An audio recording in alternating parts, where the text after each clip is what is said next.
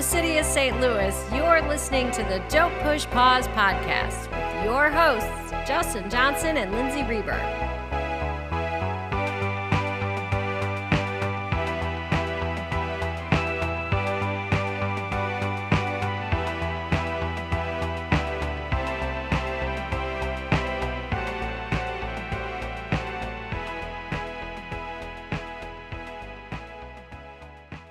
Welcome to the podcast.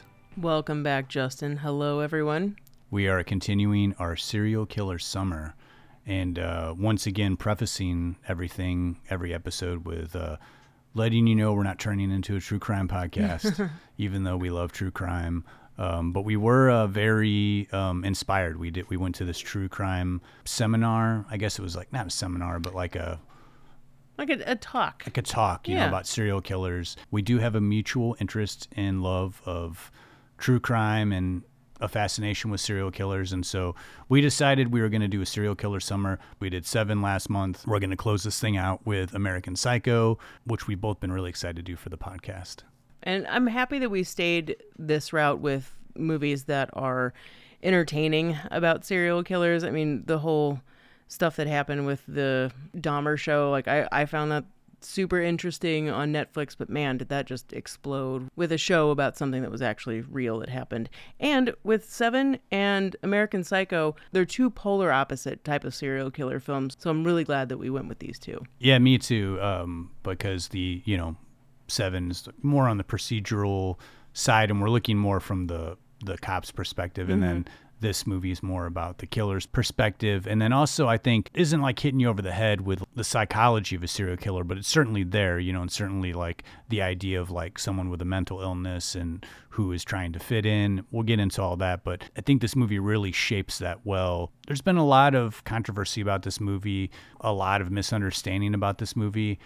I saw this movie when it came out originally, and this is a movie I did not like when it came out. Is that right? I did not like it. Wow. I've been waiting. I didn't want to tell you this right off, but when this movie came out, I wasn't a fan, and watching it now is so much different, and I really appreciate this movie. I really think it has like a unique look into the idea of a serial killer. I also think the way that it's filmed and the way that they present the 80s in this movie is like the yuppie subculture in this particular time in New York feels authentic to me. I wasn't there, and I don't know anything about going into like a high-end restaurant where, everybody's dressed in like suits and dressed in black and like, trying to play a particular part and fit in, but it feels real in this movie. It feels like, this movie definitely feels satirical, but at the same time, I think feels real. Yeah, the authenticity of the time period, when you've got the writer Bret Easton Ellis, who did know this world,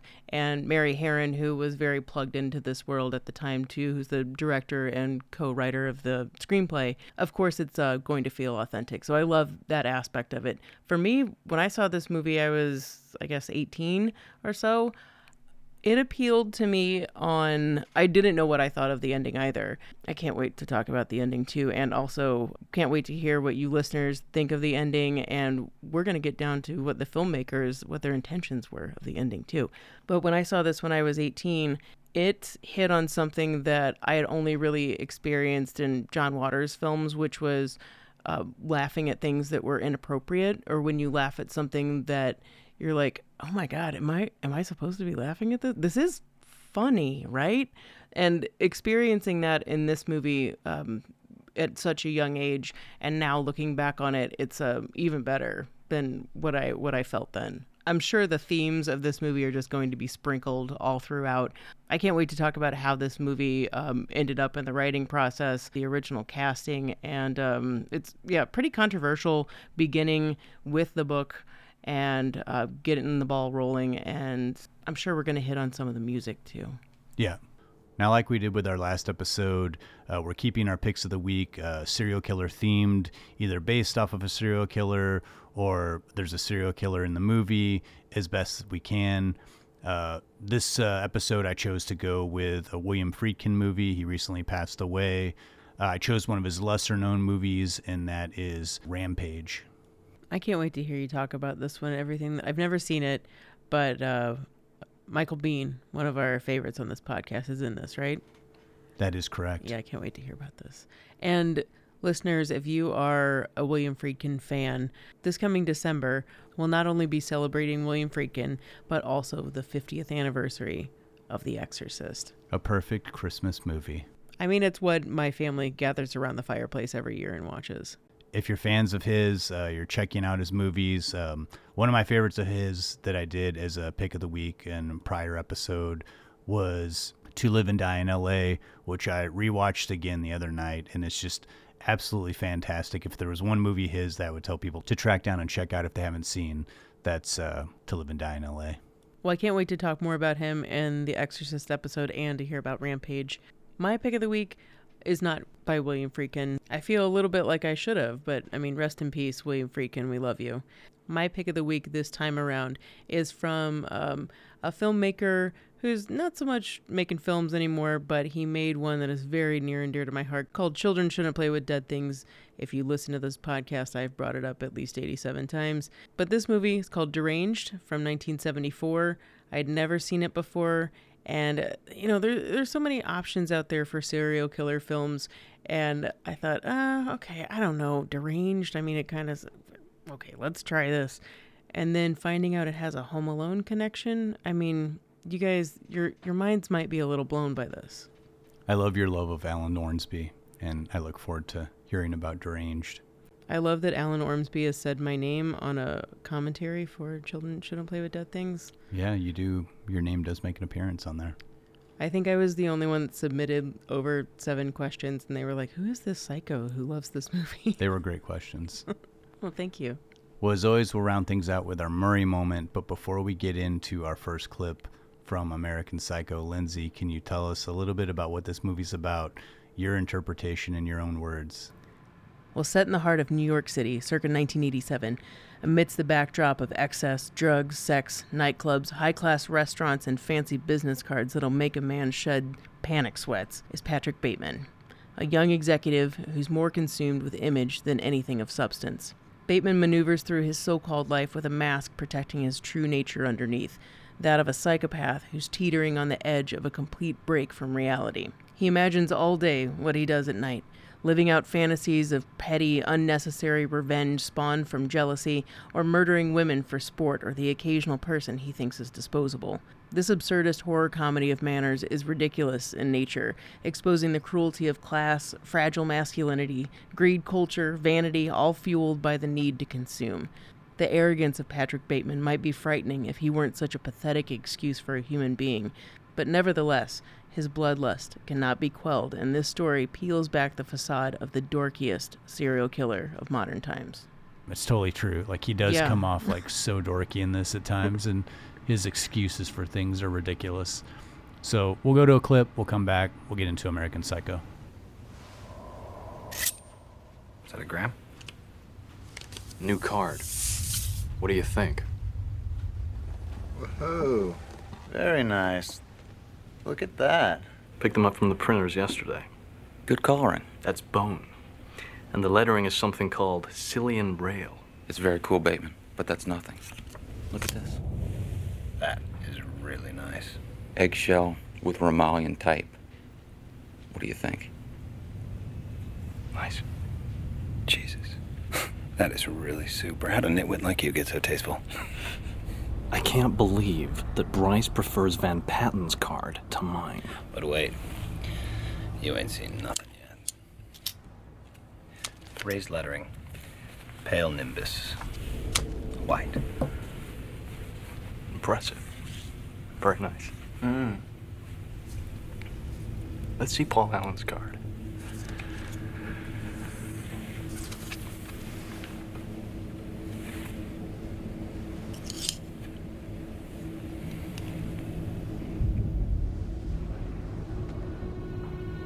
Look at that subtle off-white coloring.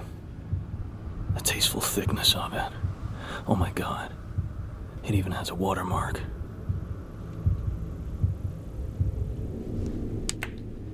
Something wrong? Patrick? You're sweating.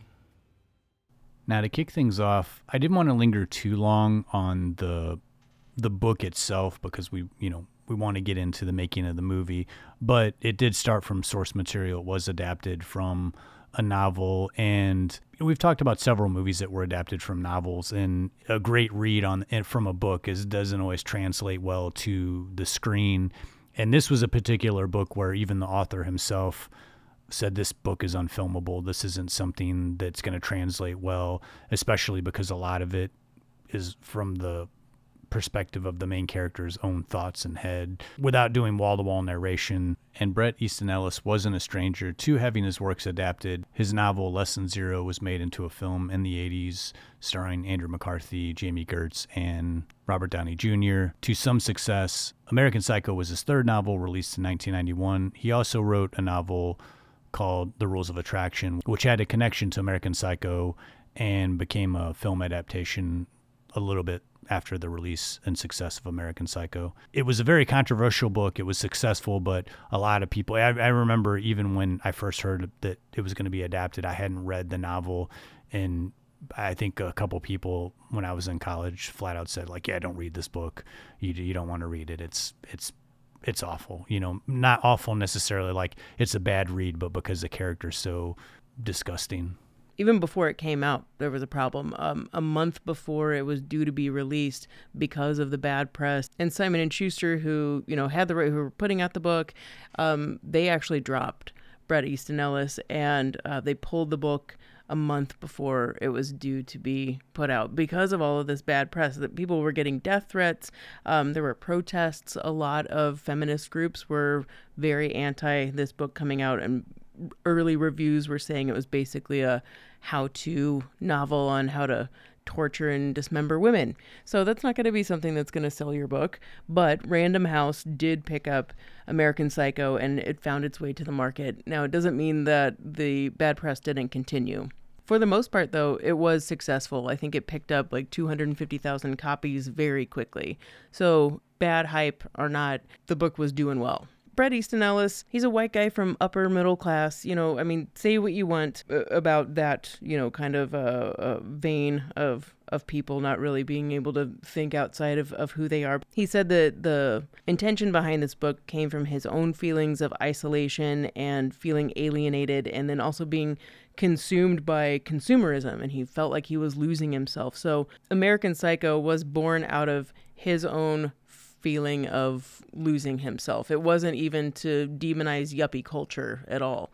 And I think what couldn't be conveyed in the book, or what people were missing from the book, does come out in the film. And I mean, that's definitely thanks to Mary Harron and Guinevere Turner, who did the screenplay.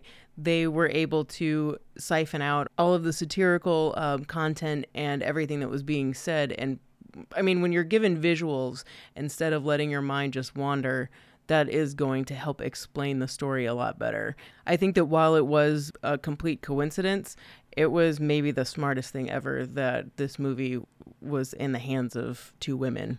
Yeah, I think especially as far as like having the controversy hit for a second time. Yeah. It's wild because I think a lot of people are surprised to find out that a woman wrote and directed this movie. Mm-hmm. And once and listening to their commentaries, but there's multiple commentaries, one with Mary Harron, the co-writer director, and then one with Guinevere Turner, who appears in the film and also co-wrote it. Their perspective rings throughout the film, and like I suggest anybody who loves this movie to check out these commentaries, because they're really, really interesting, and it's not just a play-by-play of like making the movie.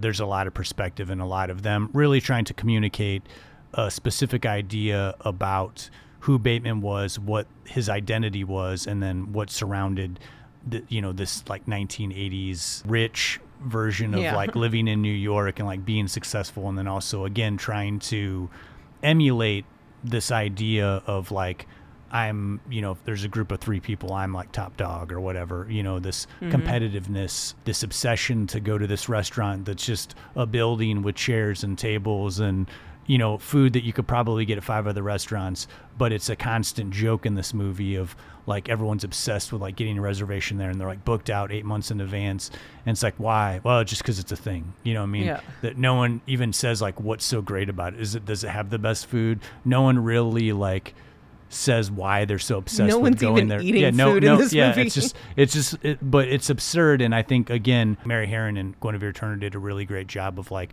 bringing that out in the film in a very short span of time. You get the idea. You get the sense of like, okay, this is a put on. They're making fun of this world.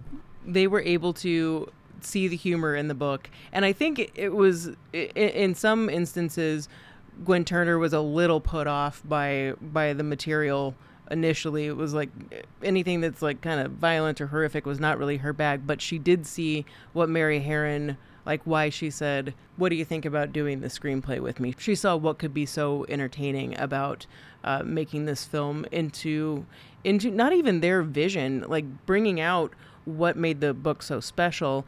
And I think when you have the ability to see what is lost on so many people as far as this book goes, and being able to put it right in your face, like you said, in a short span of time, you're controlling it. And I think what makes the movie more accessible than the book. But both Mary Harron and Gwen Turner were not first on the list by far to adapt American Psycho.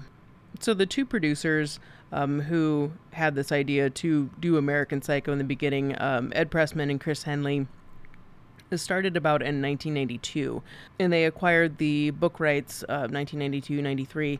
And the idea, just like the book coming out, it being adapted into a film, or the interest even in adapting it into a film, didn't fall on a lot of hope out there that this was something that could be filmable. Like we said already, Brett Ellis didn't think that something like this would be possible. And early versions of this first did go to Brett Ellis, who did a version, but they thought this is just too graphic, it's potentially offensive.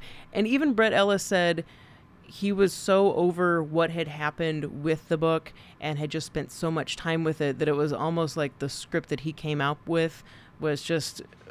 not that it was bad or anything. It was just he was over it. He was just done. I think the original script ended with a musical number with Patrick Bateman, and it sounds, though I heard Guinevere Turner describe it, and it sounds very comical, but just that Patrick Bateman like lost his shit pretty much at the very end, which he does, but just executed in a different way. But Brett Ellis he was over it. So his version was out there, and the producers didn't think that it was going to fly, so they went to a Canadian screenwriter, Norman Sandler, and then another American, Rob Weiss. I don't even think his version turned out, but this is about 95, so the wheels are still going with this film. They have versions of this script, but just nothing is really coming that's going to be filmable. And producer Ed Pressman does try to get distribution rights, going to Cannes in 96, and what he has is just no one's buying what he's selling, basically. Coincidentally, at the 96 Cannes Film Festival, the other producer, Chris Henley, happens to see I Shot Andy Warhol, which was Mary Harron's debut film, and talks to his wife and says, I just saw this really incredible film by this director I've never heard of about a woman that tried to kill Andy Warhol, and says he was really bowled over by it. And his wife says, you're looking for a director right now. Why don't you try her? Give Mary Harron a call. It is kind of nuts that in the end they would go with a director that wasn't, high on lists, especially in 96. Originally, like an early development of American Psycho, Johnny Depp had gotten wind about this movie and wanted to be on board for it, wanted to star in it as Patrick Bateman, had this grand vision of it being like X-rated, shot in black and white, and sticking really close to the book, like being graphic. I don't think that would have worked. But one director that I kind of would have been interested to see this, but Johnny Depp he loved Reanimator, which we've done Reanimator in this podcast, and the director of that was Stuart Gordon, and he threw Stuart Gordon's name in the ring. The studio wasn't very enthusiastic about Stuart Gordon, so they threw out other big names. The first contender that was thought about was David Cronenberg. He got the script and I guess ripped it apart and wanted all of these rewrites, which sounds very Cronenberg. And Brett Ellis, all of the changes that he wanted, he was just like, well, this isn't the same movie if that's what you want to do, and I won't do it because it's not even the script that I want. So Cronenberg sounded like it started and then just immediately kind of stopped. Brian De Palma, they went to him, and Oliver Stone, he was another name that came up. But in the end, it came down to Mary Harron, and they contacted her, and Mary Harron had actually already read this book and thought the same thing as Brett Ellis, that it was something that she didn't really see it being a film, or that it wasn't necessarily unfilmable, but she didn't really see how it was going to happen.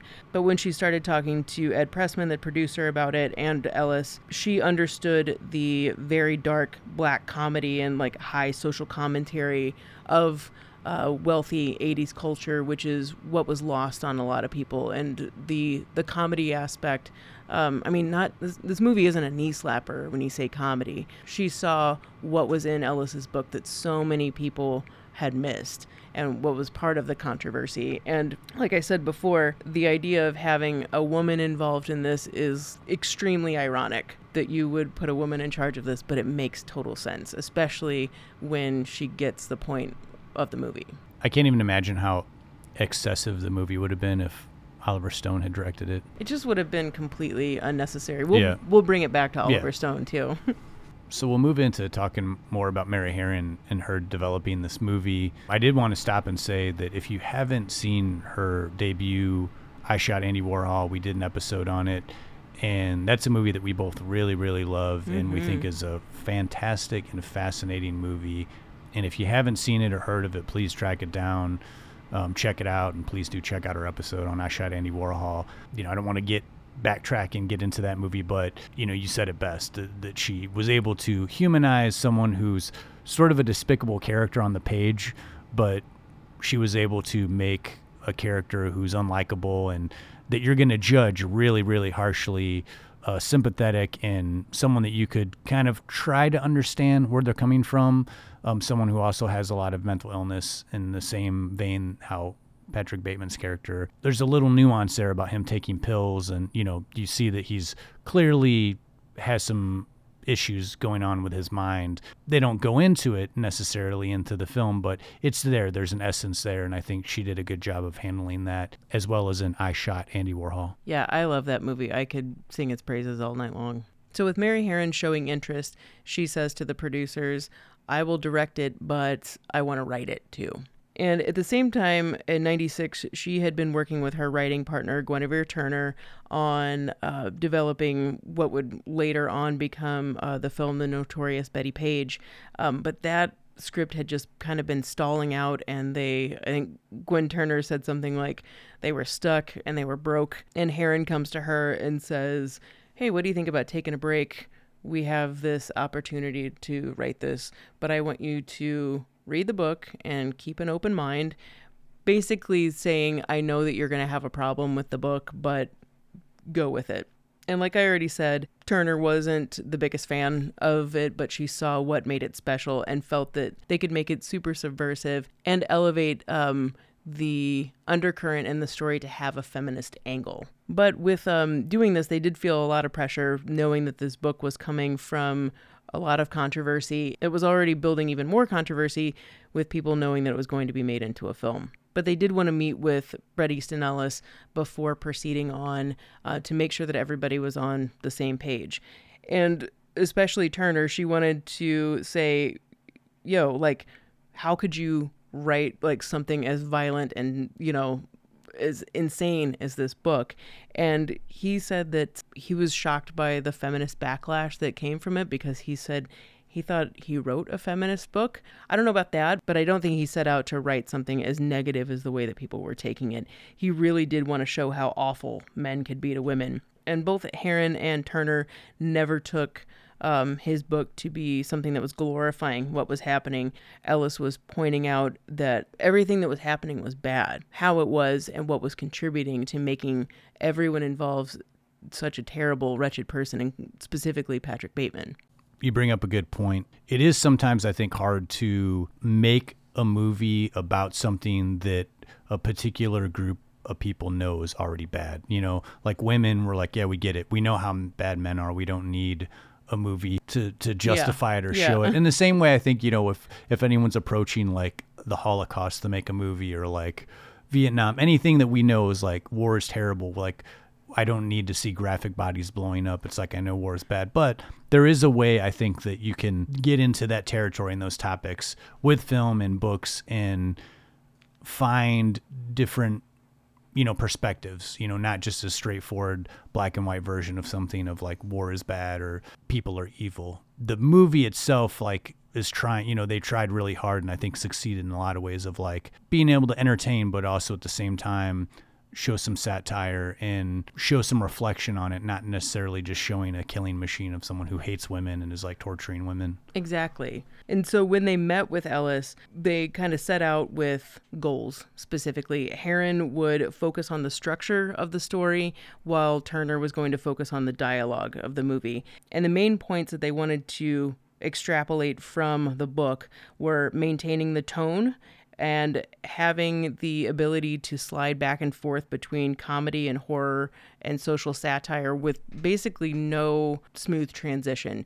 Really abrupt. It's really abrupt in the book, and it's very abrupt in the film, and it's meant to throw you off. It adds to this disorienting feel when you go from a completely absurd situation of talking about what you're eating at a restaurant or obsessing over the minute details of a business card, and then in the very next scene, Patrick Bateman's murdering a homeless man and his dog. In the humor in this movie, I think when I first saw this, again, I said I didn't like it. I didn't get any, people were like, oh, this movie's hilarious. Tonality in the movie was something that I struggled with a lot when I first kind of got into movies. It's like, oh, it's like shifting tones.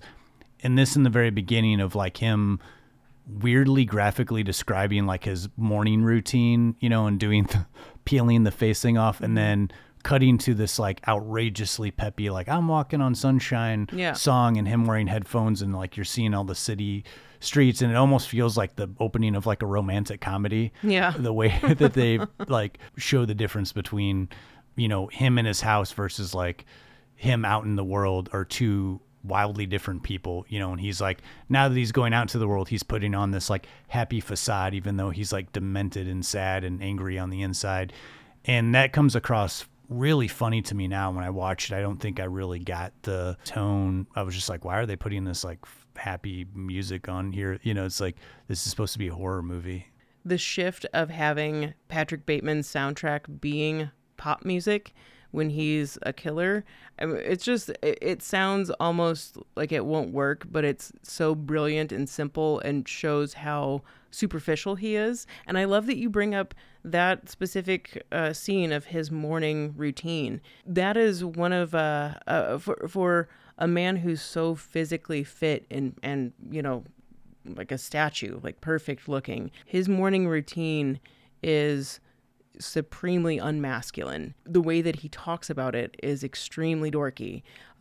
Just everything about it is in direct contrast to what we know him to be or what we're going to know him to be. And so then walking on sunshine happening directly after that is just like your mind's trying to wrap around, who is this guy and how am I supposed to feel right now? Right away in the beginning, it comes off humorous because it's just like if someone was describing their morning routine to you in a normal conversation, an average person who like is just trying to get up and, especially if they have kids or like pets or anything, it's just like chaos. It's not this like very precision, everything's going to happen exactly the same before they go out the door. It's like, what time does this guy get up? Like 4 hours before his shift starts? You're either a psychotic or you're like Steve Carell in The 40-Year-Old Virgin, The other things that Mary Herron and Guinevere Turner wanted to make sure were taken from the book is bringing to life 80s culture. And Turner said that was all Mary Herron. She's the one that added the legitimacy to that and did a fantastic job with it. I certainly wasn't old enough to know this life and culture, but from what from someone who does, look back on that decade with some nostalgia. And from Mary Herron coming from a background of she was a longtime writer for punk magazines. Like, she'd been around the block. She knew what she was talking about. So 80s culture and making sure to highlight the irony, the comic irony, and also Bateman's foolishness and ridiculousness, and making sure to not make him look cool. You know, and it's funny too that so many people who maybe feel that they identify with Patrick Bateman, and Gwen Turner loves to bring this up, that when guys come up to her and are like, "Oh man, you wrote American Psycho, like I am Patrick Bateman." I love when she talks about this and she's like, "Really? Like, so does that mean you're a serial killer or you're just a really big nerd? Like, what are you trying to say exactly?" Because Patrick Bateman is not cool. He might describe his morning routine and it might be really impressive, but there's a certain mentality that's going on there that's like not okay. When kind of doubling back really quickly to 80s culture, we talked a lot about this in our I Shot Andy Warhol episode, where Mary Harron handled a period piece. And same way with this movie, I love that it's a period piece of the 80s and it's very specific to like, you know, Wall Street, New York, but nowhere in the movie does someone like bust out like a Rubik's Cube and someone's like, "Oh, what is that?" And it's like, "Oh, it's this new toy. It's all the," you know what I mean? They don't do any of that kind of like goofy stuff. It's like, it's just like, this is a very specific era and time and place, and everything looks dated because they're making sure that like the clothes look right and the cars look right. And to me, when, you know, watching it looks like a scene out of Wall Street or like Working Girl, something that took place that was so on point of that era at that moment in time. But this feels like it looks like a scene out of those movies, but doesn't have all those like nostalgic winks at the camera. And I do love, and don't get me wrong, I like a lot of movies that have those nostalgic winks, but in a particular movie like this, I love that Harron, both in I Shot Andy Warhol and in American Psycho, just says, let's not do any of that stuff. You know, and sure, the music is like on point and it's like specific to that era and it's talked about. But again, even that, and we'll get to the music, there's even a that, reason, it's purposeful to the script and to the character and to the story. Yeah, exactly. We got to talk about a little kerfluffle, a little snag, a little hitch in the get-along that happened during the casting of American Psycho. As we already said, Johnny Depp was the first actor that had his teeth in this and wanted the role of Patrick Bateman.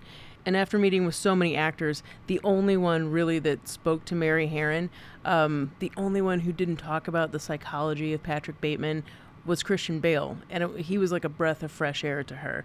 And so pretty much as soon as they met and realized that they were on the same page, Mary hired him. At this point in Christian Bale's career, he was not, he'd certainly been in more than a handful of films, but the studio wasn't really enthused about having him spearhead this movie. I'll give you one guess. Let's see, what are we in right now? 97, 98? What was like the biggest movie of the time around then, Justin? You remember? Just a little movie called Titanic. With a little actor named Leonardo DiCaprio. And I don't know that you can really just quantify here how big of a juggernaut DiCaprio was coming off of Titanic. I mean, Titanic became, at that moment in time, the highest grossing film of all time and still up there. And was Romeo and Juliet before that? Romeo and Juliet was before Titanic. He was coming up. He was coming up. Like, he had already been nominated for What's Eating Gilbert Grape, and people knew who he was. But this movie, he was the reason teens were going back to the cinema for Titanic. So he was the number one commodity of like a white hot rising star in Hollywood. I think I was forced to go see Titanic at least 3 times, if not 4 times. I unforcibly went twice. Unfortunately.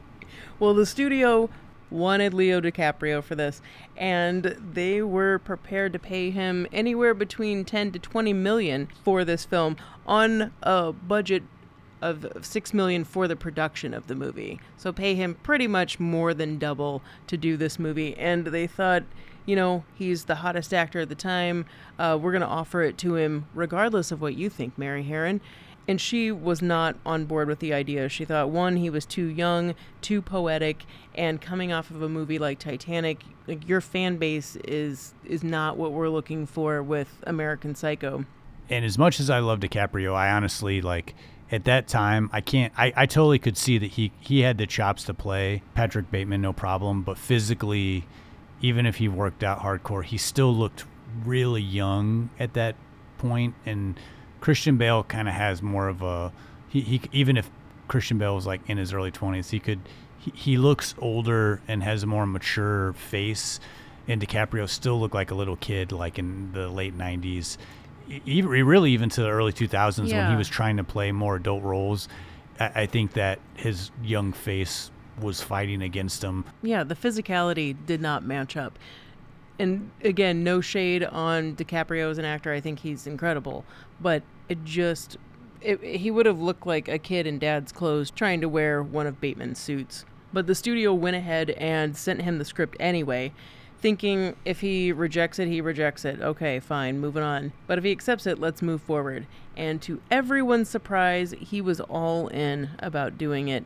As soon as he agrees to do the film, Lionsgate announces at the 98 Cannes Film Festival that he's on board. The movie's moving forward, and there are some people that think it's a complete anomaly that DiCaprio would attach himself to this kind of raucous frenzy that this movie is, it's being called vile and just all of these things. It's hard to believe that DiCaprio is going to attach himself to this. But, I mean, maybe he was even thinking, I need to change my image. Who knows? I can see why he would want to do it, not to mention a giant payday, too. So DiCaprio agrees, and with that, Mary Harron leaves the project. It was either she was fired or she leaves. I mean, who knows really what it was. It was a mutual disagreement over casting.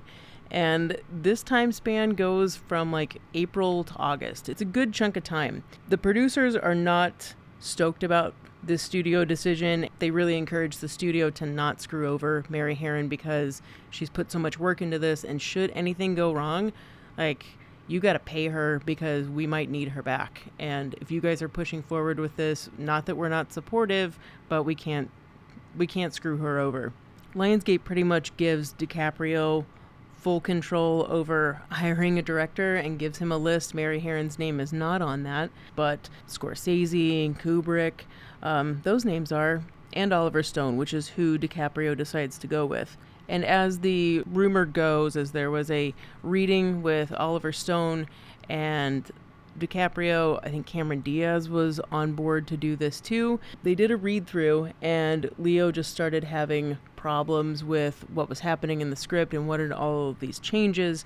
The story started to kind of morph into more of just a Jekyll and Hyde type of straightforward, simple story, and not at all what had been imagined by Ellis, Harron, and Turner. From what I've read, this read-through didn't go very well, but there were all of these kind of different reworkings of the script.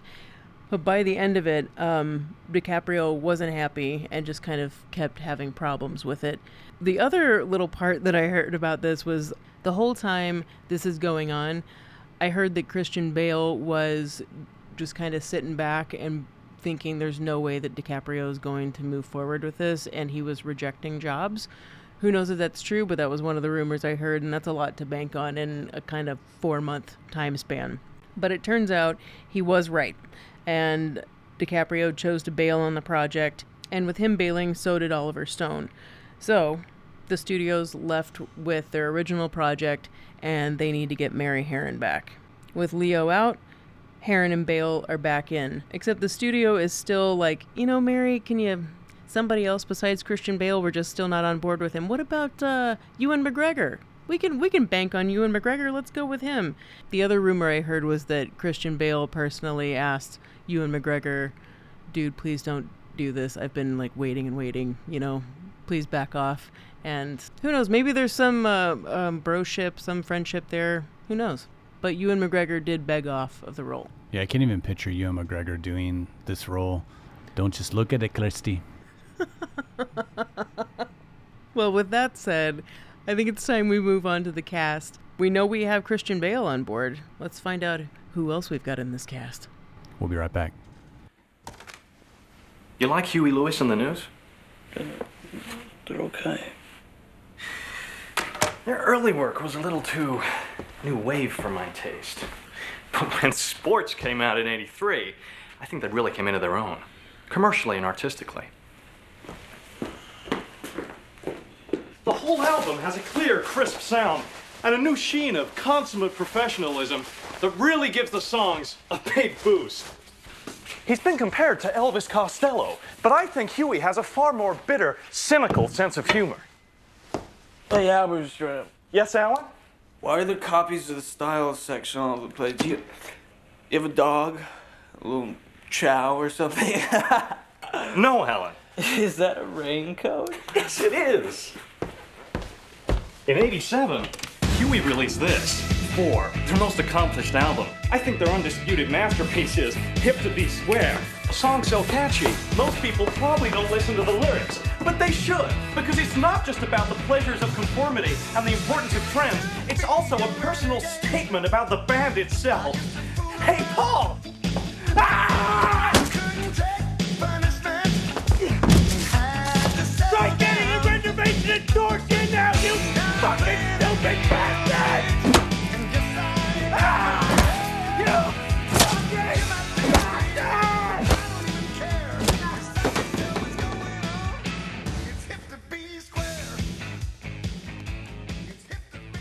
Christian Bale, early in his career, I mean, I think a lot of people remember him from Empire of the Sun. He was also in Disney's Newsies. He was in the movie Swing Kids. And Christian Bale's been known to be a method actor. And I think in this movie, from what I read, he tried to stay in character for the most part. Not to the extent of like only answering if people, had people call him Patrick, but like kind of shied away from people, like didn't hang out in between takes with the cast, and just kind of focused on his character, and really went through like a huge physical transformation, like getting his body kind of sculpted so that, it really comes across on the screen that this guy like focuses 100% on himself, trying to make his body look perfect and his face and skin look perfect. And it's a big part of, I think, the script and the story, and it comes up several times in the movie. And that's, that takes a lot of discipline. I mean, I know like when you're an actor, you have, trainer and nutritionist and all that stuff, and you've got money, but it's still, regardless, even if you have all that money, and takes extreme discipline to get yourself, to get your body to look like Christian Bale does in American Psycho. He really had a flawless body for this film. And even though he was really into doing method acting, Gwen Turner said at one point, he said to her, "I'm really fucking tired of eating chicken breasts." I think he was done with having to maintain that physicality. I don't know if someone exaggerated it or not, but I heard it was like a pretty quick turnaround of like 2 or 3 weeks that he turned himself into that. And he's been known to do that physical transformation in so many movies. Even I think he went on some interview and the interviewers didn't recognize it was Christian Bale because he had put on a ton of weight for a role. I can't remember what movie it was, but I mean, in the interview, it doesn't even look like him.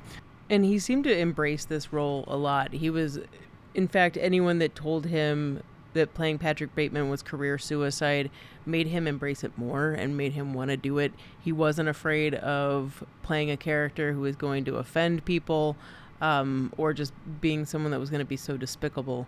There's so many films. I mean, you mentioned some like at the beginning of his career. I think my first movie I remember him in was Little Women. He's like so sweet in that. And then Velvet Goldmine. It's not like he was a nobody, but I mean, I guess you could get kind of typecast after a movie like this, but really, I bet Christian Bale just trusted his own talent to know that he could kind of exceed beyond that. I could see someone like him not really caring. When the way that Christian Bale plays this character, though it's a despicable character and he goes all the way with it, he doesn't, like you said, wasn't concerned with any kind of controversy that may be attached to him. He's like, I'm going to go for it. But he does layer the character enough, and he allows there to be a fascination. Even though we don't like this character, we're fascinated by him. We're fascinated by the way his mind works. We're fascinated by his obsessions. And it's interesting to the audience. I was thinking about this the other night, like a movie like Raging Bull, where, a similar actor, Robert De Niro, who's known for doing method, and we've talked about several movies with him. Raging Bull is also a really despicable character, though I find that movie to be flawless in its execution. It's beautifully shot, brilliantly acted by De Niro. It's hard for me to watch that movie because his character isn't fascinating to me. It's played in there's such a brutality to his character, and it's a tough watch.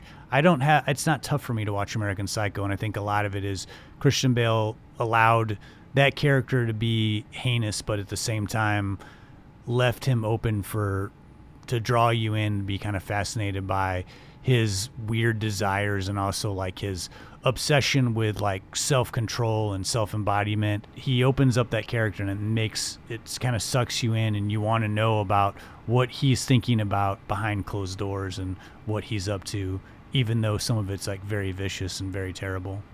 And I know this can be said for any lead actor who's very into the script and anybody who has written a script, that theoretically everybody's really putting all of their efforts into this and really feeling it. But for some reason, with American Psycho, with the writing and with his dedication to this role, it just felt like everybody was in tune with who this character was supposed to be. And for Patrick Bateman, who is someone who is very superficial, he has a lot of layers. Yes, he's a loser that's like obsessed with what others think about him and wanting recognition and wanting to be popular, wanting to stand out. He's also someone that's searching for a way to fill a void in his life, and who hates himself and hates everything around him and wants to take everyone down that's around him, and feels almost impotent in his loss of identity.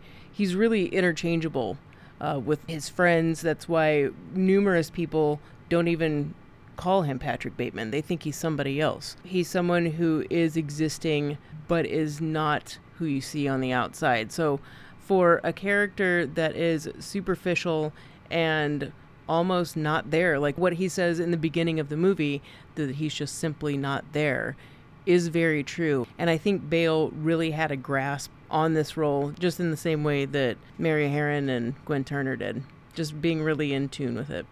Well, the last thing I'll say about Bale and his performance in this movie is I do find it to be an incredibly challenging performance here, because every scene this character's compartmentalizing. We see that beat for beat throughout the entire movie, whether he's getting grilled by the detective or whether he's about to lose it on the dry cleaning people and then has to immediately readjust himself to speak with a woman that he knows who really likes him, that walks in the door, to his obsession with the people that work in his office and, his obsession with himself. Every single scene is played a little bit differently because he's trying to adjust to fit in or to present some version of himself. It's not just a straightforward performance. It's a very nuanced performance, and I don't think I appreciated it back in the day, but watching this movie over and over again these last few weeks is wild. Just, it is a movie where I can just sit down and I'm just going to watch this performance. There's a millimicron part in that dry cleaning scene where the friend comes in and he has to talk to her like he actually cares that, they should hang out sometime, and he's being really personable. As soon as they part ways, after he's given her his dry cleaning to deal with, as soon as he turns around, that smile just fades. And that's something that maybe an actor wouldn't even think about, that you think, okay, my scene's just going to get cut off, right here, this is where it ends. But Bale's still going with it, and he goes right back to the psycho that he is. Before we move on really quick, we didn't mention that apparently Christian Bale can control how he sweats. He can control when he sweats. And that's what led to Mary Herron calling him a robo-actor, which was noticed first in the business card scene, because every take he would start sweating in the same part. I mean, who can do that? Yeah, I've heard of crying on cue, but sweating on cue. Sweating? Strange. I mean, maybe that anxiety and that freaking out was really maybe he was really, that's what being a method actor is. Yeah. All right, who should we move on to next? It's such an ensemble cast. It's such an ensemble cast. So many great actors. But I'll just jump right into Willem Dafoe. Always does so much, no matter how little his role is, leaves his presence on screen. I love that in this movie. I honestly don't know where the hell he's coming from. I can't, and I think that's supposed to. I think we are supposed to be seeing Patrick Bateman's impression of this guy. Because he's kind of confused he can't tell if he's leading the conversation or being led. And Willem Dafoe does this perfectly, where he can get real personable, but then he can also kind of be aloof. And he does all this in a matter of 2 or 3 minutes in this quick conversation that they're having. I feel like that's a scene that could have been totally just a real generic kind of scene, but then you you give that role to Willem Dafoe, and then this just like quick exchange of information becomes like wildly entertaining and fascinating. I think you're totally right about that. It feels like his character of Detective Kimball plays on Bateman's paranoia and anxieties, and that is Bateman's experience of him. I think another thing that you're talking about too is Mary Herron's direction of Willem Dafoe and asking him to, each time he's on camera, do his scene 3 different ways. The first being like he knows Bateman's guilty. Second, that he's clueless, like he has no idea of Bateman, doesn't even think he's involved. And the other one is if he's unsure.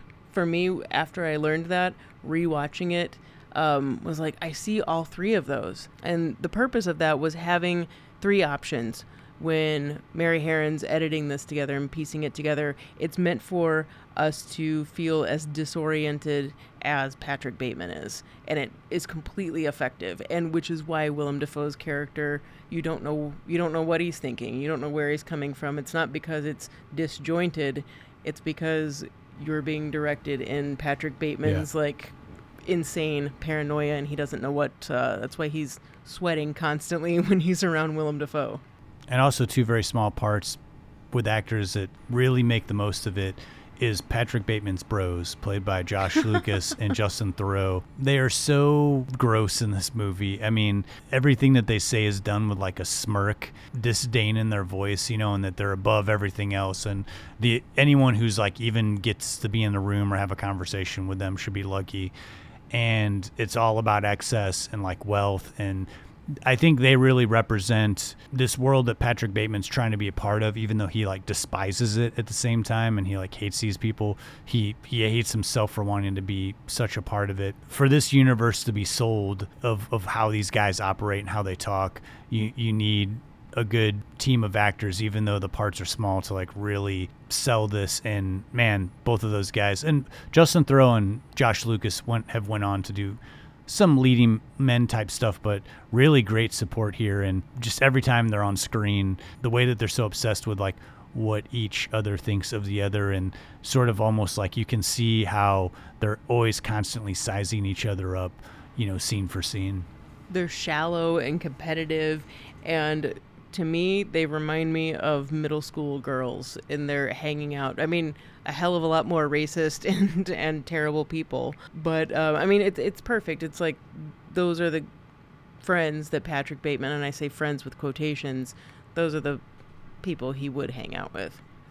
But if we want to move on to the ultimate douchebag? Yeah, the ultimate douchebag of this movie. Appropriately cast. Yeah, appropriately cast by Jared Leto. And man, why is Jared Leto such an easy guy for people to hate? You know, playing the role that he does in this movie does him no favors. Because he was Jordan Catalano, that's why. Yeah, and but the thing is like he's he does this part perfectly. Just the smugness that he has in this movie is you just want to slap the shit out of him. And I mean, by the time we get to his death scene, I mean, you're practically just wanting to applaud Christian Bale for killing this guy. It's really the only time that Bateman is giddy.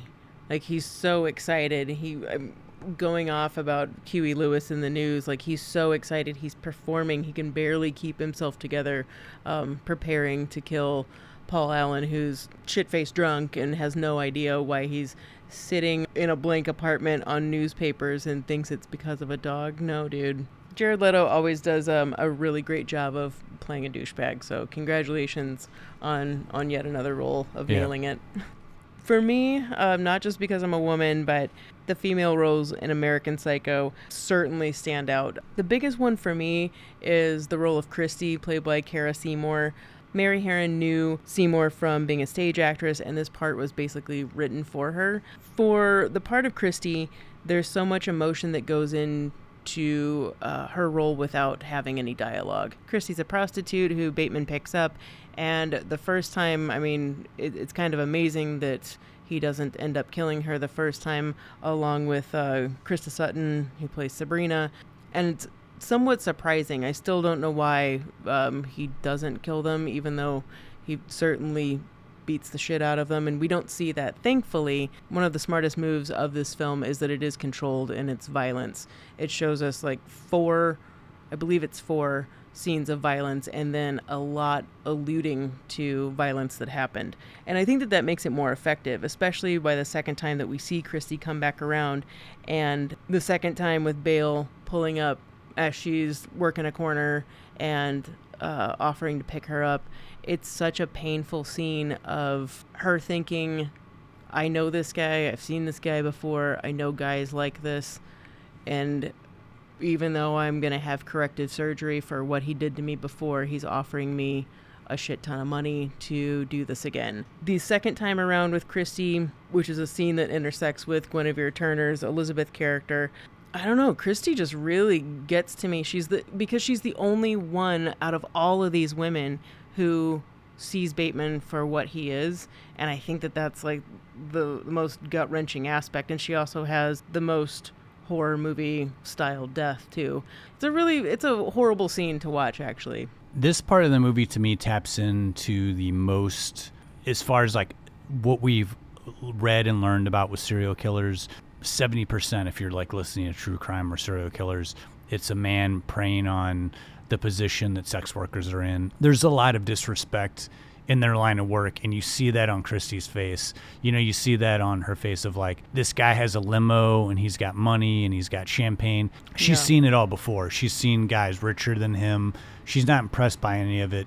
She just hopes that this guy's not going to kill her tonight. You know, that's like the only thing that's, am I going to be safe at the end of the night, or like, how is this night going to go? It's a sense of like disdain and fear and worry and pain. And man, she really expresses that, and we catch all these glimpses. He's so unaware of her emotions, but the audience sees it, and you see her try to fake, you know, she waves to the camera at one point. There's a couple moments where she, you know, she's during the sex scene. Yeah, during the sex scene, she's, you know, like, I'm going to enjoy this moment. Hopefully I'm safe. But for the most part, we see that pain on her face.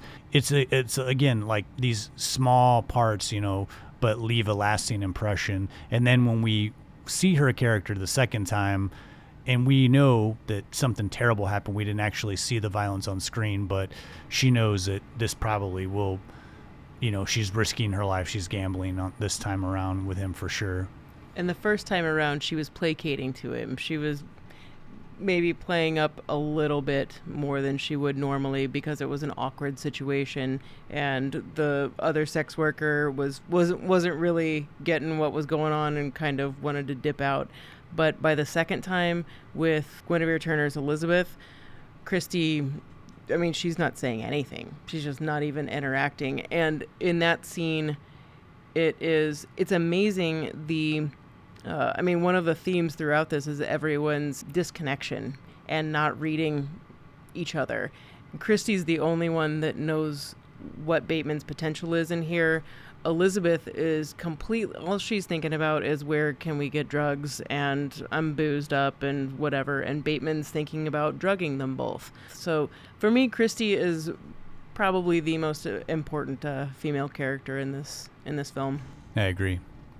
The role of his secretary, played by Chloe Sevigny, I was surprised to hear that Guinevere Turner said she thought that was weird casting, that, you know, she thinks Chloe Sevigny is kind of otherworldly. They were looking for someone like super plain, someone who's like obsessed with her boss and like, you know, is catering to his every whim and has this like very innocent feel to her. But I totally think that plays on screen. Chloe Sevigny, she's definitely an actor who can change the way she looks, and she can look like a gorgeous runway model, but then can also like look like someone who's from a small town and like a very basic office person or something. I don't know. I think she's great in this movie, and at the same time is the only character that you kind of feel any kind of like humanity or humanity for. Like, you really hope, and I love that her character does survive, and she's the only one that's like given any kind of a chance in this film, and is still, even at that point, totally naive. I mean, we do see a scene where she finds Bateman's drawings and kind of starts connecting dots, but up until that point, she's so innocent and so naive, to a point of like, you're just like, please don't hurt this character. We've kind of grown to love the only non-despicable character in this movie, full of just people that are saying the worst stuff and doing the worst stuff. She should completely fear Patrick Bateman, but she's so naive and so wrapped up in thinking that he's wonderful that she doesn't see it. And the only thing that does prevent her from being murdered with a nail gun is a phone call from Patrick Bateman's girlfriend, played by Reese Witherspoon, which completely destroys Bateman's mood. The thrill is gone of trying to kill Jean, and he feels it's almost like a sobering moment for him that the introduction of Evelyn talking over his answering machine just kills the moment. Now, Evelyn, Reese Witherspoon, she's nothing but a performance of a girlfriend or a fiance. Their relationship is pretty much a joke. It's almost like they both hate each other. But Reese Witherspoon does a great job with this role. I don't think that playing a character like that is someone that's foreign, to her historically, but she does a wonderful job at it, and is someone that you, in her very short scenes that she has, you really don't like her. You're almost like, Patrick, get rid of her. Like, she sucks. And they both are terrible together. The role does her no favors. It's No. just like her character's like droning on about minutia. She plays it to such I think a high level of annoyance. You're reminded that, wow, everybody that Patrick surrounds himself with are just as bad as he is, minus they're not out killing people, but they're, saying terrible things, thinking terrible things. They could care less about anybody but themselves, which again, I think was the point of this, us seeing this world and seeing this character in the dichotomy of like a person that we think is really, really bad and what we really think is a good person. There's like this moral compass here that's swinging. And as an audience member, sometimes, it's almost like the anti-villain or something, where as an audience member, I should feel a certain way about a bad person and a certain way about a good person, but now I don't know what to feel because these people aren't doing as terrible things as Patrick Bateman, but I kind of would rather hang out with him, than spend an hour with Evelyn or, one of his friends. Oh, can we talk about Samantha Mathis? Poor Courtney. I mean, I've never seen a woman play tragic and comedy in the same way as this poor, just pilled out soul. She gives Sharon Stone some competition for acting like pilled out in the scene and like totally obliterated, but like going along for the ride and like trying to hold some sort of conversation while also almost passing out. I didn't even recognize that it was Samantha Mathis at first. She just almost looks like they found someone who was like super doped. I'm just like, Yes. Can you say these lines real quick? If I don't see you before Easter, have a good one. So good. God. If I could bring it back real quickly to Guinevere Turner, co-writer of this screenplay and brief appearance as Elizabeth, and also pulling double duty as a face-down naked body that Christy trips over in the film. Guinevere Turner, I think Mary Herron said it best, that it's almost like she got pulled from some type of light social comedy and is inserted into this movie. Her character says that she's a Sarah Lawrence grad, and Guinevere Turner did go to Sarah Lawrence, and so she said that she was imitating a lot of girls that she went to school with. I do think that out of all of the women in this film, all of them are varied personalities in direct contrast to the men. You ever notice that? Like, all the dudes are completely the same and all of the women are completely different. And Gwen Turner's being the one I think that stands out the most, and who, correct me if I'm wrong, is the only non-blonde? Is that right? I think so. Yeah. Who's the one that knows Bateman already, that they're friends or drug buddies or whatever they are, but that she's not really afraid of Bateman. She doesn't see him as a predator, that's for sure, because as soon as she makes fun of him for liking Whitney Houston, as Herron said, she pretty much signs her death warrant. I love that she has a little part in this movie. I mean, I've been a Gwen Turner fan since Go Fish and Watermelon Woman. Big fan of her over here. Also, a little wink to the audience that anyone who's, probably not just gay, probably if you're a lesbian, you get a good chuckle out of her saying, Patrick, I'm not a lesbian. because Gwen Turner is gay in real life. She also has a new book out called When the World Didn't End. I just started it. Pretty decent. I had no idea that she grew up in a cult, and I'm kind of addicted to it and can't wait to finish it. So if you're a Gwen Turner fan out there, go check it out. That's wild. Yeah. And Justin, speaking of gayness, do you have any opinions on Matt Ross, who played Lewis Carruthers? Carruthers, what a name. That's like such a rich guy name.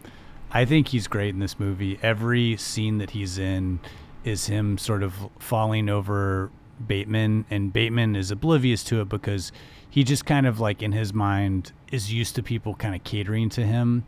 And you know, when we finally do get to a scene that the character comes on to Bateman in the bathroom while Bateman is planning on killing him, like hands around his neck, and he turns around and like takes it, you know, as a Patrick, you know, giving him a sign. That to me is the scene that plays out like one of the funnier scenes in the movie.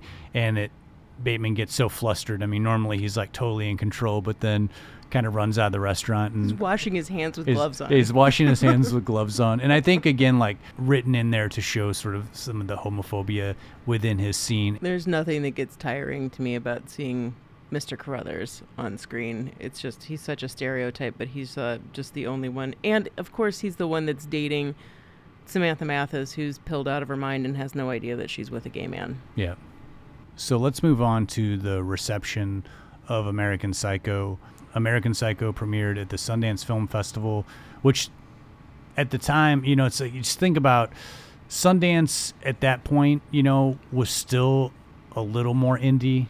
You know, this was kind of touted as an indie film when it came out, even though it had a pretty decent budget and all the actors in it were already kind of like moving their way up, you know, had been in Hollywood films. It didn't really make a huge splash. I mean, it didn't bomb by any means. It made, I think, around like $35 million at the box office, but was really critically acclaimed.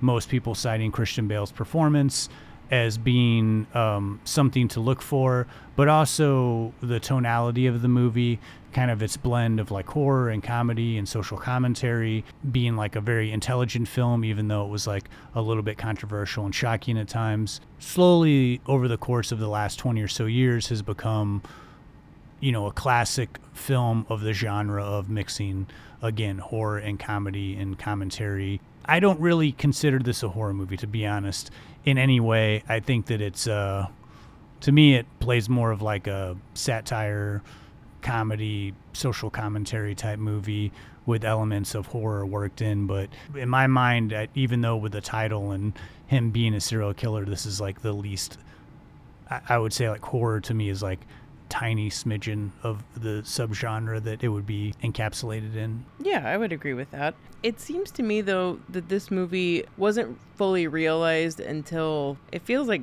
10 or 15 years ago. Because when it came out, there was still that stigma that was attached to the book.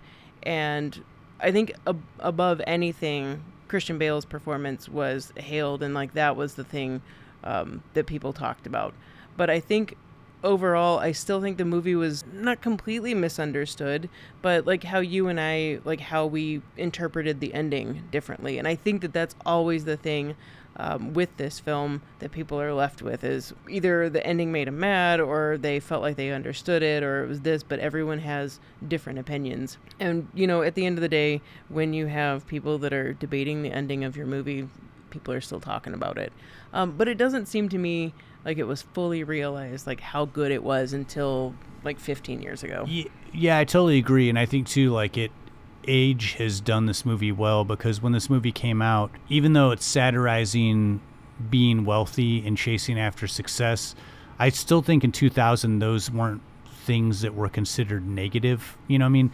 Now in the last 20 years, being that wealthy is not necessarily a positive thing in people's minds. It's frowned upon. It's like, why do, you know, one person shouldn't hoard all this wealth? And this movie, in some ways, you know, was ahead of its time in showing people that were like wealthy but didn't care about anybody else. And even the scene with the homeless man is like probably the roughest scene to watch in the movie. And now when you watch it, it's like really rough. And so I think the movie was in some ways like needed to age into society's view of wealth and capitalism. And now when you watch it, I think the satire skews much sharper, and the movie plays differently than it did when it was released, 20-something years ago. Yes, I agree with you, Justin, and I hope that people watch it differently and also think about our world now in 2023 and take a different look at American Psycho and maybe see, if anything, I forget what interview it was, where someone, I'm not trying to get political or anything, but I forget who it was that said, that likened American Psycho to when Donald Trump said, I could stand in the middle of Times Square and shoot somebody in the middle of the street and no one would do anything about it. The interesting thing about that comparison is that it pretty much is the same thing, except for you have someone who really doesn't care. And both people don't care, but Bateman is desperate to be caught. Like, he kind of wants, it's because he wants to be recognized. He wants validation. He craves it. He needs it from people. And the other is like just a complete disregard for humanity. And if they were to get caught, they're just going to deny that it ever happened. Bateman, he confesses 3 times in this movie to all of the murders that he's done. And I guess that's something that we should probably talk about, is the finale of the movie. Yeah, I wanted to spend a little bit of time on that before we get to our picks of the week. I hated the ending in this movie. I didn't like this movie when it came out, but I hated the ending.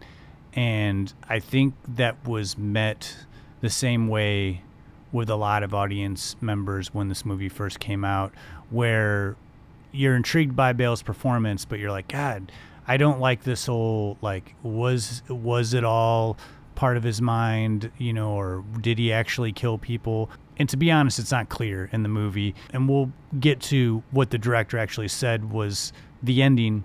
It is open-ended, and you don't necessarily get the closure that you want after seeing him witness all of these things. But at the same time, on further watches, on rewatches of this movie, I notice little things that are placed here and there where we're seeing how he interprets the things that he did.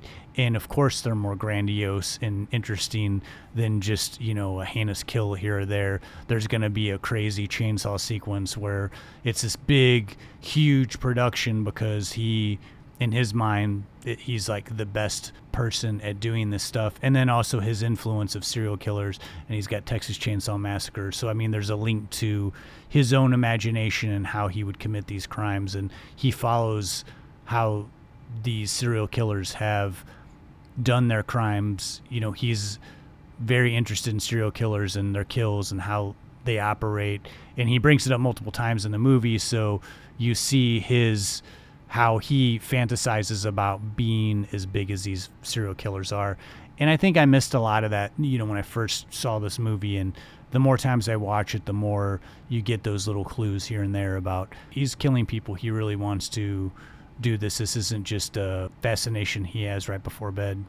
And to both Mary Harron and Guinevere Turner, I don't think they thought it was really ambiguous to them, and I could see how this would happen because, you and I have been rewatching this. I think when you're so close to it and the story that you've made, you're like, yeah, of course he's killing these people. It might be a little ambiguous at the end, but to you, you're already thinking, well, yeah, he did. There's no question about it.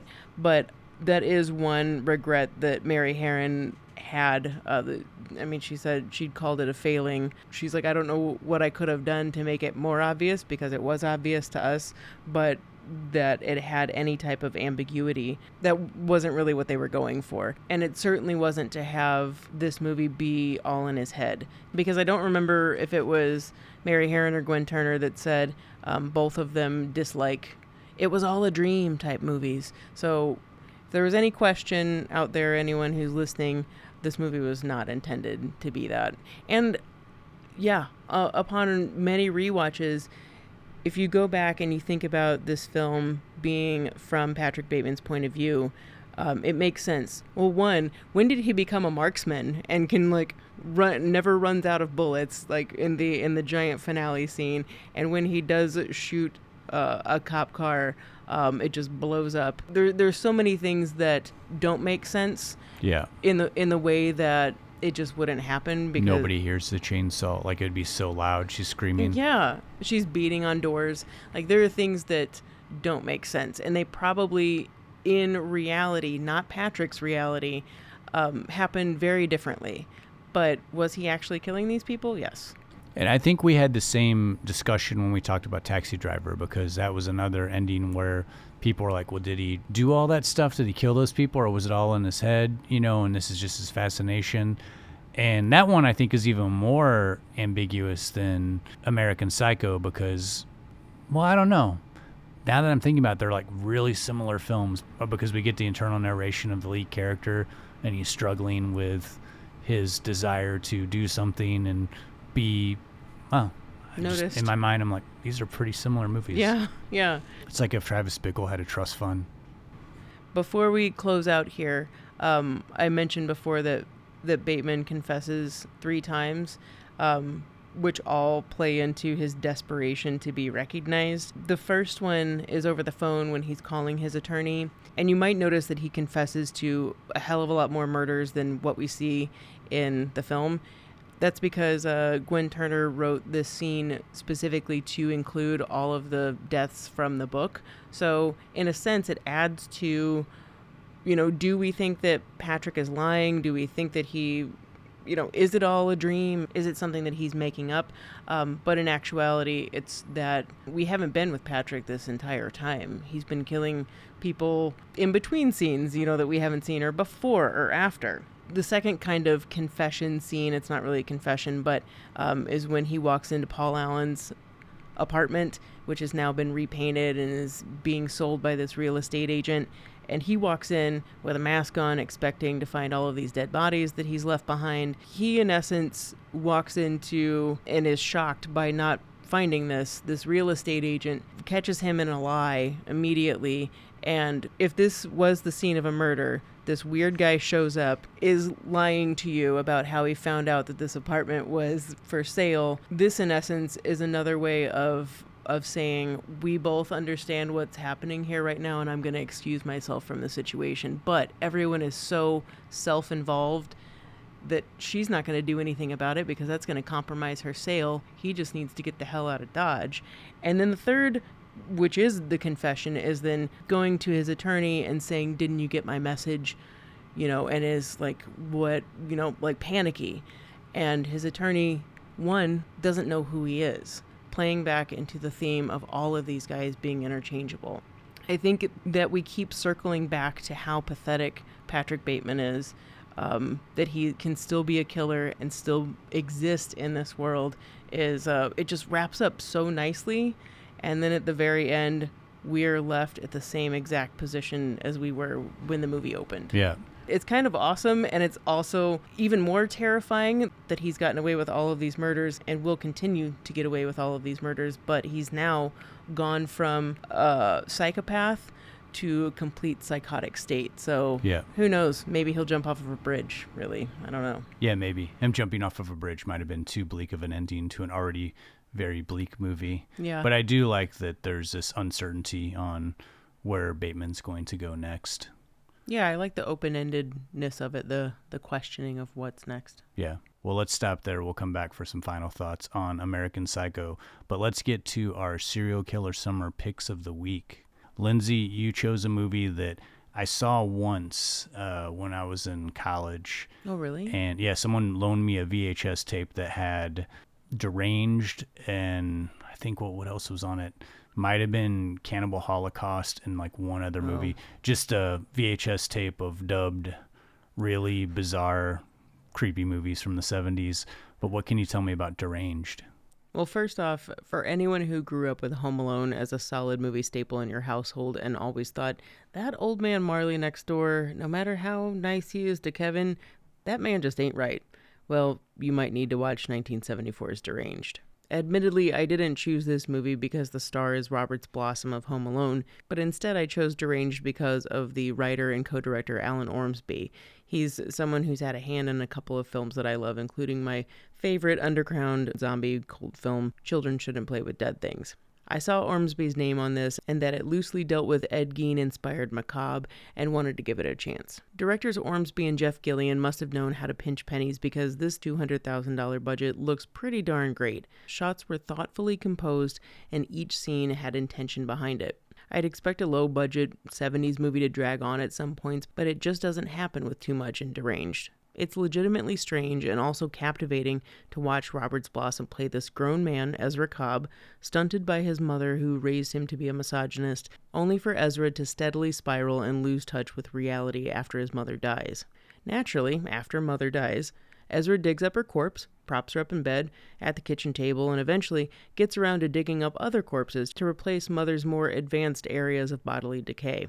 Being Ed Gein inspired, the story does take place in a rural town. Ezra lives on a farm, and people think he's strange, but he has, quote, normal relationships with townsfolk, even if they think he's a bit touched. No one has any idea that he's not only digging up bodies, but will eventually escalate to killing live people. Storytelling-wise, Deranged uses a narrator, but not in the sense of having a voiceover, like a Dateline host introducing the next segment after the commercial, like it's a documentary. But this narrator host, played by a familiar face character actor Leslie Carlson, often steps into the frame with the action happening around him. He guides us through Ezra's compulsory evolution and sets the stage for what he will do next.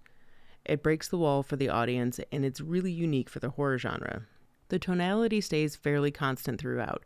Moments of dialogue make me laugh, but not because it's bad in a good way. A laugh because people can say such awful things or make vulgar comments with no regard. It's recognizable to everyday life and adds to the believability of this very human story of ghastly proportions. One recurring comment that sticks out centers around the notion that only overweight women can be trusted, a pervasive life lesson taught to Ezra by his now deceased mother. Ezra's a simple man, but this film doesn't make fun of him. It pokes at how ridiculously clueless others can be when a disturbed person is sitting straight in front of them, giving them clues into his own depravity, something we also see in American Psycho. For instance, a police officer pulling over Ezra with his long-dead mother in the passenger seat, covered with a blanket, and the cop believes some story about rotting meat in Ezra's truck. Or another instance where Ezra's friend is explaining to him what an obituary is, and Ezra responds, "You mean I can just find out where someone's been freshly buried and go right to him?" His straightforward questions and comments are believed to just be, joshing around, not giant waving red flags.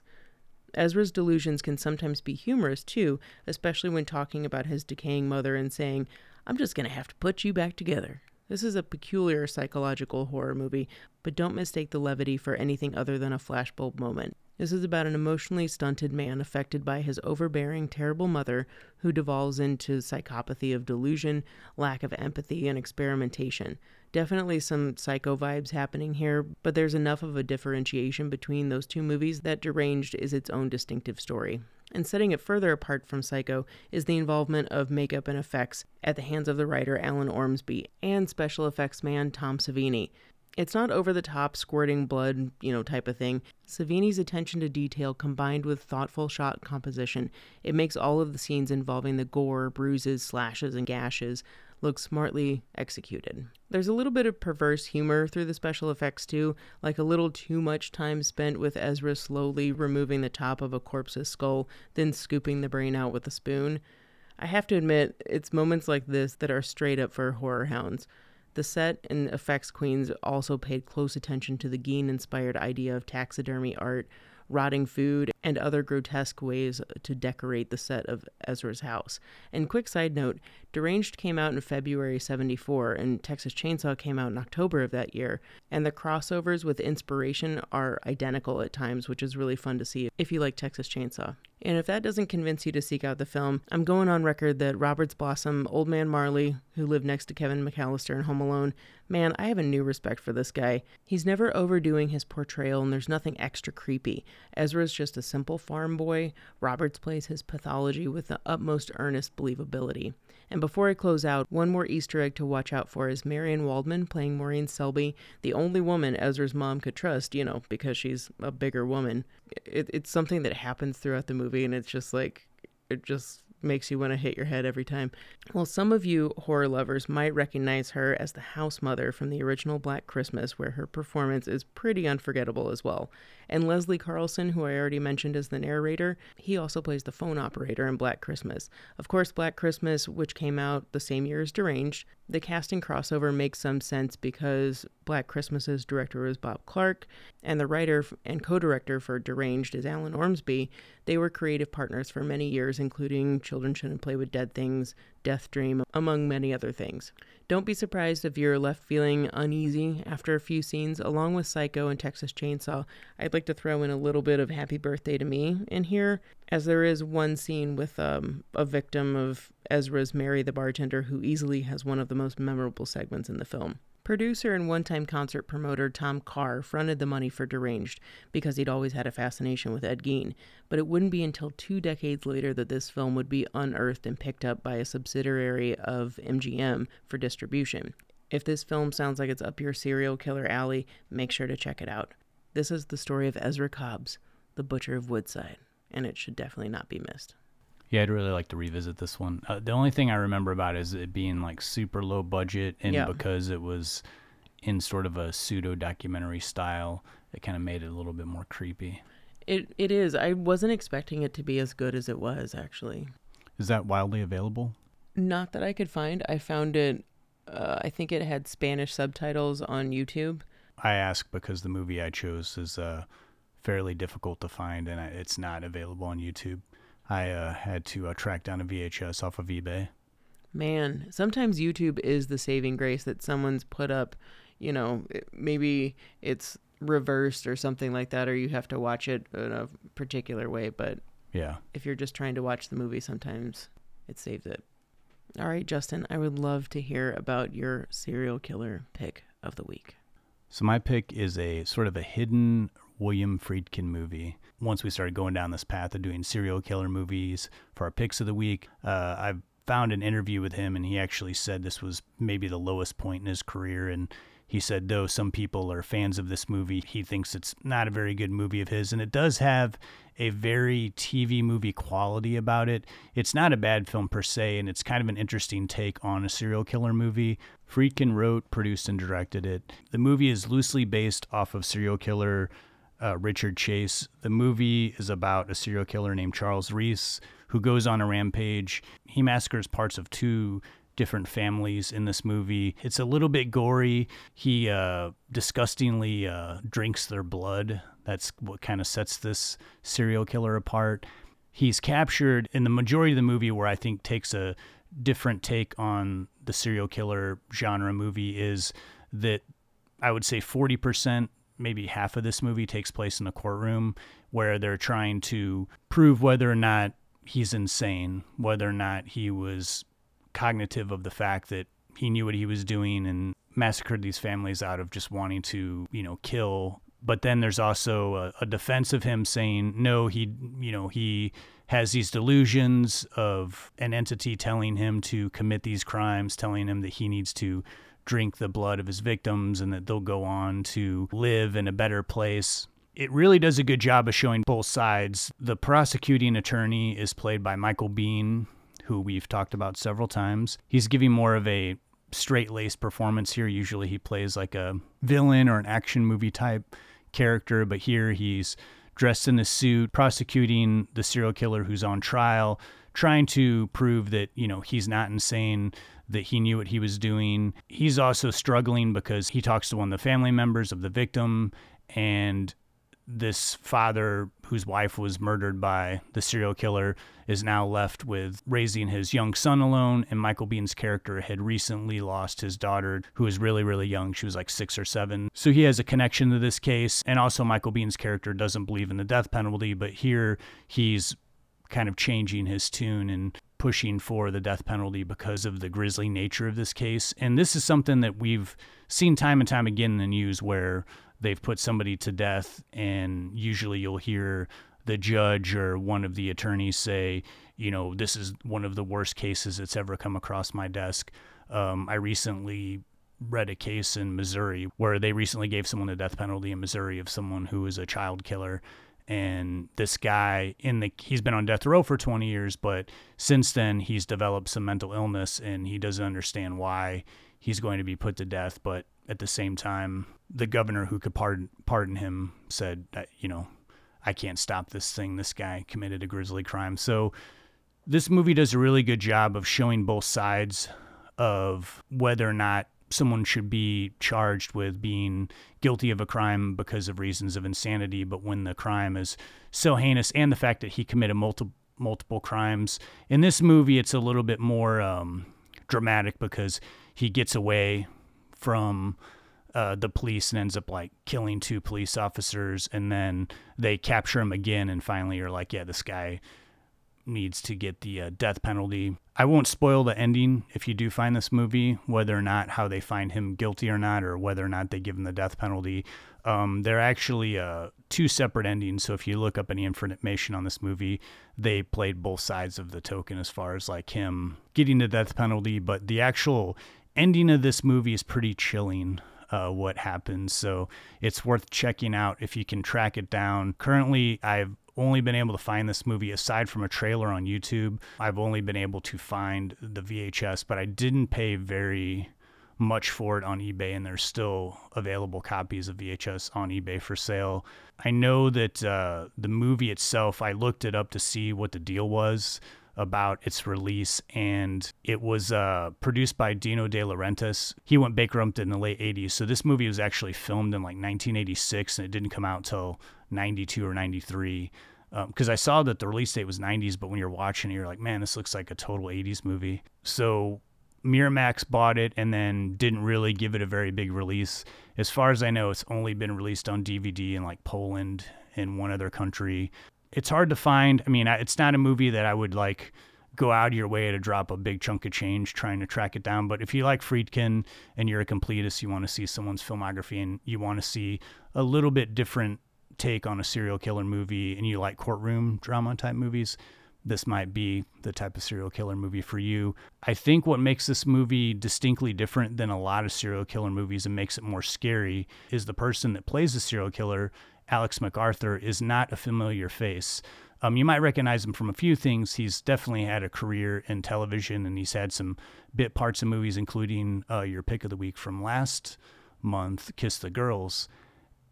And he does a really good job in this movie. He's got very intense eyes showing rage, but then also showing this calm, calculated, menacing vibe. And again, because this is an actor that you can't say, oh, well, that's Kevin Spacey. Oh, this is Brad Pitt. That it's just like you're seeing somebody that you don't know, and it makes it 10 times creepier to me. This sounds right up my alley. I think I would really like this. I mean, in a sick, twisted sort of way, serial killer sort of way. And finally, she has a very small part, but worth shouting out, Deborah Van Valkenburg, who played Mercy in The Warriors. It was nice to see her. She has a small role playing Michael Bihn's wife in Rampage. Oh, that's cool. She's great in The Warriors. I'm sure she'd be wonderful in this. Well, those are our picks of the week. Deranged and Rampage. Wow, just those 2 titles alone are worth investigating. Here's your Murray moment.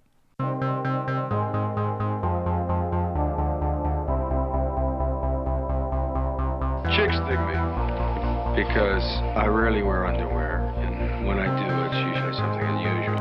I think I need a root canal. I'm sure I need a long, slow root canal. You gonna come and shake my monkey tree again? Oh, what does that old queen know? She didn't even show. Hey, this is so scrumptious. Is this hand shucked? The flowing robes, the grace, all striking. That was fun.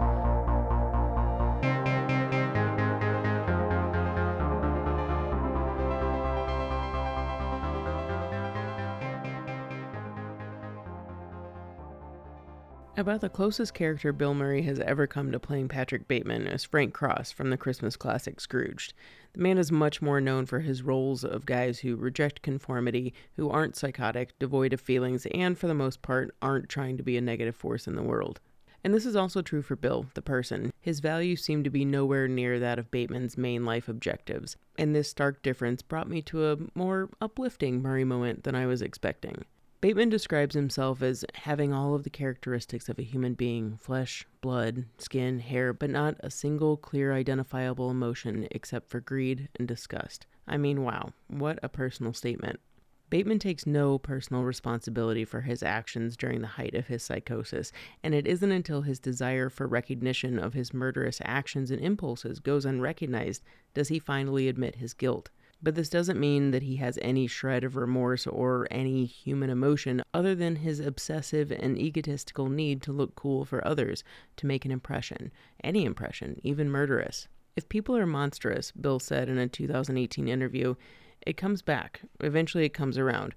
We get justice, we just don't get it when we want it. And as an audience, our justice for bearing witness to Bateman's actions is that he's doomed to repeat his expected, pathetic ways of life, never fully caring for his well-being, let alone anyone else. He'll never become a better person. If you can take care of yourself, Bill continued in the interview, and then maybe can try to take care of someone else, that's sort of how you're supposed to live. We've sort of gotten used to someone looking out for us, and I don't think any other person is necessarily going to be counted on to look out for us. Bateman's self-worth is so skewed that this idea might not even compute to him. He doesn't have anyone looking out for him, but it's not also what he outwardly desires, nor anyone in the company of men that he regularly keeps, his supposed closest friends. Bill went on to say that some people spend so much energy, quote, trying to destroy the other guy, not working together, but to humble and humiliate the other so that they can't have success. If you're not some sort of common good, and you're only servicing your own partisan alliance, you're part of what's destructive. You're destroying something. And Bateman's self-destruction at this film's conclusion, then his ultimate stare of nothingness straight into the camera, tells us that he'll never break free from his desire to conform, to belong. He'll always be afraid, too self-involved to be introspective, and only a superficial connection to his own self, a performance. Certainly being present, living in the moment, doing good by yourself and unto others is the moral of this Murray moment. But maybe on Bateman's deathbed, like Billy's Carl Spackler in Caddyshack said, maybe Bateman will receive total consciousness. But by that time, just like in the movie, or even a real-life Bateman, would be too far gone to do anything about it. If you're ever looking for a movie list where Bill plays non-conformist characters, I don't know, just see Meatballs, Where the Buffalo Roam, Caddyshack, Stripes, Tootsie, Ghostbusters, most prominently The Razor's Edge, Quick Change, Groundhog Day. I mean, there's a trend in the man's life, stemming from early childhood. But that's another Murray moment.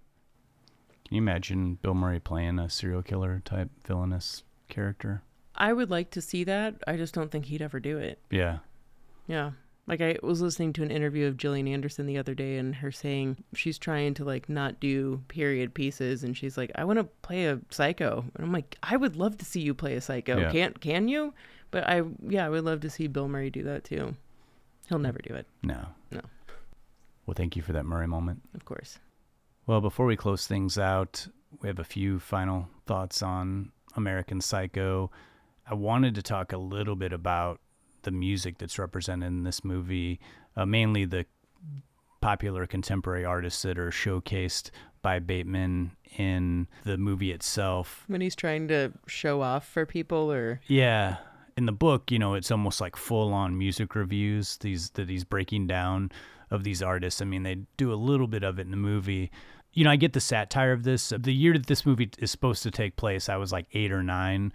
So I unironically loved Whitney Houston, Phil Collins, and Huey Lewis, and continue to do so. These are all 3 artists that are on playlists, and I listen to them. Probably have listened to all 3 of these artists within the last week. Yes, same. And so when I'm watching the movie, I get it. At any era, there's like a top artist that people are going to take shots at because it's going to be what the most mainstream, safe, contemporary music that's available. And so I think, if this movie was showcasing today's time period, Patrick Bateman would be talking about like Taylor Swift or somebody like that.